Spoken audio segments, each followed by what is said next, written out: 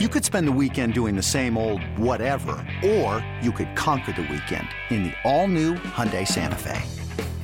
Visit HyundaiUSA.com for more details. Hyundai, there's joy in every journey. This episode is brought to you by Progressive Insurance. Whether you love true crime or comedy, celebrity interviews or news, you call the shots on what's in your podcast queue. And guess what? Now you can call them on your auto insurance too with the Name Your Price tool from Progressive. It works just the way it sounds. You tell Progressive how much you want to pay for car insurance, and they'll show you coverage options that fit your budget. Get your quote today at Progressive.com to join the over 28 million drivers who trust Progressive. Progressive Casualty Insurance Company and Affiliates. Price and coverage match limited by state law. It's time to take command with former NFL tight end Logan Paulsen and former Commanders beat reporter Craig Hoffman. Take Command podcast from Odyssey Sports. I'm Craig Hoffman. He is Logan Paulsen. All right, Dallas came in last in our offensive coordinator rankings.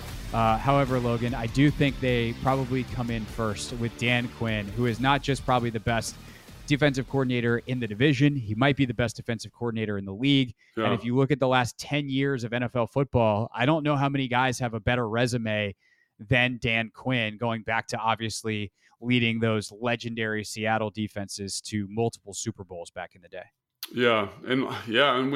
And when you, again, it's like, it's so funny because everyone runs cover 3, everyone runs Tampa 2, everyone runs these line stunts that they are really, really good at in pass rushing situations on our first and second down. They just do it better. They just do it with a violence and a speed and a confidence that not a lot of teams like. When you turn on Dallas tape, now it's not always clean, it is like there's mistakes here and there, but the like when they're rotating to cover 2 out of this weird cover 3 man look, and the nickel guys, the Tampa 2 player, and it's just like, and everyone's flying to the spot. The rushers on the games, they're not running into each other. There's not these miscommunications. It's just like high definition stuff. And I think Dan deserves a ton of credit for that. Now, are they always super sound in the back end? No, but a little bit that's the personnel. Like Diggs is going to do what Diggs is going to do. But I think it's just, again, they don't do a ton of overly complicated stuff. They do like they do 3 things. They do them really well. They marry them together really well. They disguise their cover 2 or the Tampa 2s to look like zero man, right? They disguise their zero man to look like cover 3. And so you don't really know. And I remember when they played Washington in the last game, it was like the game that Cole Holcomb had a pick 2 years ago for a touchdown. You remember that? Oh, yeah. Yeah. And Taylor Heineke just had no idea what was going on the whole game. Like no idea what was happening. And then it was like they got one big play, and that was like the whole offense for the Commanders. And when you watch Dallas week in and week out, they do a really good job of like having a very detailed rush/blitz package, but also knowing what they do really well and then matching it really well at a high level. So I think that to me, it's easy to say he's number 1. I played for Dan. Like Dan is an awesome human being, an awesome coach, an awesome leader, an awesome motivator. Like that's another thing he's excellent at. He's good at building like a culture and getting guys to buy in at a super high level. And I love Dan Quinn, so that's like an easy pick for me. But I think also, despite my personal relationship with him, like the film supports what he's doing. Yeah. So I think when you look at like kind of the rubric, if we take the same step back that we took after, looking at what makes the best offensive coordinator in the division, we take like what makes good, or what makes Dan Quinn great. And okay, that's kind of the rubric. It's some of the same stuff, right? Like, do you understand who your personnel is? Do you play to your strengths? Do you cover your weaknesses? Like, I think it's even more important on defense to play to strengths, cover weaknesses, and to be ready. And I think that can be both schematically and personnel wise. And that gets to Diggs, right? Like, they let Diggs be Diggs because the upside is worth it. And they put things in place to, like the safeties know that he's going to gamble. Right. Like they're cognizant of that. They're coached up to say like, hey man, Trayvon's going to probably take a couple of risks. Can you try to make sure that you cover for him if he does? Like you see those things. And so it's going to be interesting this year now that they have Gilmore on the other side, how they play that and how they kind of use this new strength they have But obviously they've done an incredible job of maximizing Micah Parsons the last couple of years. They've done such a good job of covering for when they've had defensive tackles out and some of the injury issues that they've had. Their linebacker situation has been super messy, and it's hurt them because talent missing hurts. But I think overall they've done a good job of consistently staying in games and being competitive on that side of the ball. And I also think that, we talked about McCarthy's, lackluster creativity. He's conservative. He's very conservative. that nature.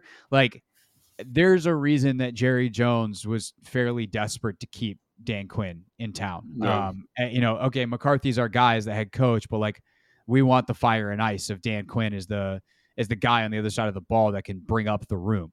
And so I think that, his, just like Eric Bieniemy's impact is now larger than just his role as offensive coordinator.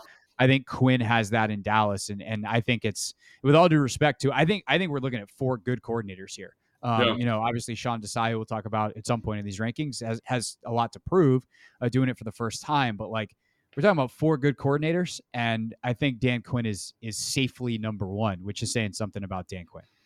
Yeah, safely, it depends. It kind of beauty's in the eye of the beholder, probably. But yeah, I mean, they just did a great job last year. They did a great job on all levels, and I think that's really important. I think your comparison to EB there is really apt in the sense that, like, he's a culture guy as much as he is an X's and O's guy. And I think when you get guys, again, who are bought in, care about what you're doing, they want to play hard for you, I think there's a lot of value there. So, from a scheme standpoint, and I love that he got outside of his comfort zone, man. Like, his bread and butter was this cover 3, very, I guess, kind of vanilla conservative defense, right? Everyone, the Seattle cover 3, right? It was, everyone knew what to do. Like, I could draw it up in my sleep because you saw it so much after they were really good at it in Seattle. It was essentially the same version of like, Tampa 2, when the Tampa Bay Buccaneers were running Tampa 2 all the time, like, they just had the personnel to do it. And so for Dan to kind of say, like, this is where I made my money, like, how do I innovate off of this and kind of come up with a new scheme, I think, again, just deserves a ton of respect. Like, they blitz more now. They're more aggressive in terms of his adaptation over the years and evolution has been really impressive to watch. And so, like, Dan to me is number 1. And again, he's got a lot of the horses to get that done. I think a lot of people say, well, what about Wink, getting it done with less? I just think there's something about what Dan's doing down there in Dallas that is innovative. It's detailed. It's exciting. You can tell the guys are bought in. It'll be interesting how it goes, as the personnel starts to wane, because that's always what happens, like, because you paid your quarterback, you've got money invested elsewhere. But I think last year is a really good indicator for Dan, for sure. All right, so that leaves Desai in Philly, Jack here in Washington, and then Wink Martindale in New York. Who do you got number 2? Yeah, so I think it's kind of a 2-horse race here, and I think everyone's going to say Wink, and I think probably Wink deserves it given the personnel, but I also think Wink is exciting. He's exciting to talk about. He's like essentially like the most extreme offense you can think of, like the Texas Tech spread offense version of defense in the NFL. Like, he is doing some stuff that is just it's a little outside the box, and I think that is one reason why everyone's like, Wink Martindale. But I think Jack deserves a ton of credit, man. He came up with some really excellent game plans. Think about, them versus Philly, them versus Minnesota, like, and just able to kind of put his guys in good positions. And again, he's got good horses here too, but it's really good in a different way. And I think as much as Jack is kind of this polarizing figure, for stuff that he says, like, he's a smart dude, man. He's a really smart coordinator, and they've been very, very successful. Like, bringing in like Casey Toohill, bringing in James Smith-Williams, guys and then not losing a beat, like the evolution of Jamin Davis, like knowing when to push on players and when to pull back, like the innovative stuff they're doing with nickel and dime coverages, the way they utilize Cam Curl, the Cinco front, all that kind of stuff, man. It's impressive. And I look at like what they did against the 49ers, for example, and they did a great job against the 49ers outside of like 2 plays. The offense wasn't doing anything in that game. So I think Jack deserves a ton of credit. It's a little bit more traditional, I guess, in his approach when you're comparing it to Wink. But I really think it's like kind of either or and kind of whatever you're thinking about. And the only reason I might give the edge to Wink is just because they had not a lot of talent in the back end. And he was like, we're going to do this hyper aggressive blitz scheme with guys that aren't very good. I don't want to say they're not good because I think they played well, but I'm going to find a way to coach those guys up and do what I want to do and play this kind of high leverage defense that allows, not only elevates our defense, but also elevates the team and our offense. So I think it really just depends because I think they're both excellent. So Another day is here and you're ready for it. What to wear? Check. Breakfast, lunch, and dinner? Check. Planning for what's next and how to save for it? That's where Bank of America can help. For your financial to-dos, Bank of America has experts ready to help get you closer to your goals. Get started at one of our local financial centers or 24/7 in our mobile banking app. Find a location near you at bankofamerica.com/talktous. What would you like the power to do? Mobile banking requires downloading the app and is only available for select devices. Message and data rates may apply. Bank of America N.A., member FDIC. Yeah, it's really hard. It's really hard to split hairs here because you're ranking two very different guys. Like you said, Jack, polarizing for reasons that have nothing to do with football. Yeah. I've talked about those on the radio before. That's a different show, different segment. But like as a coordinator, as a personnel manager, what he did last year was really impressive. And by the way, he did it under fire, and it was a fire that he set under his own seat with the things that he said, and then off the field he said, and then the Jamin Davis stuff when he kind of lit Jamin up in the press, and you're going, what are you doing, man? Like, are you trying? Like literally, it felt like he was trying to get fired. But when it came to the Jamin stuff, he was right, or at least it worked. Whether it would have worked anyway, and that actually wasn't the best approach. That's the kind of what's that called? Not a false. It's just it's an alternate universe that we'll never know. But clearly, A to B, it worked. And I think the other thing too, and talking to guys like Montez and, you listen to John and like these guys respect Jack and the positions that he puts them in and how he uses them. I think you're 100% dead on too with, the nickel and dime coverages that they use and how they've utilized a guy like Cam Curl and this Buffalo nickel stuff. They just figured out how to utilize the personnel that they had, which also, by the way, not an accident. I don't think that it matches the way a lot of modern offenses are running. Like we need to get more speed on the field, but we still need to be solid against the run. How do we do it? We invent this Buffalo nickel where we have a bigger safety, and it started with Landon. And then, in a way, it almost started with Landon as a way to get him to play linebacker without calling it linebacker. But you kind of invent this position that as a hybrid of roles and it works. And then it becomes a part of who you are defensively. So I think Jack's really impressive, but like you said, Wink doing it, like the question would be if we're going to rank coordinators, right? And again, this is a hypothetical, but it's the best I got in trying to separate the hairs here. If Jack had Wink's talent and Wink had Jack's talent, who would do better? Yeah, it's a great question. It's like one of those alternate universes thing, but I think if I was going to say one thing is Wink seems to have like a superpower, like an elite trait in his blitz packages, like his ability to consistently just break protection schemes week in and week out, not just of the Commanders. I know I've talked about that a lot with like the Commanders and, the famous Charles Leno double bump, which we've talked about on this show a ton. But he does it every week. He does it every single week.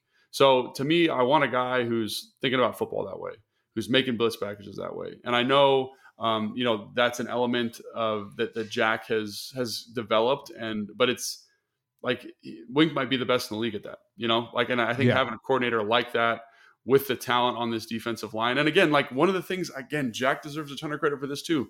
Like he has cultivated an environment from a rush standpoint where it's like, I want you guys to work together as four guys rushing cohesively. I'm not going to work this crazy blitz scheme.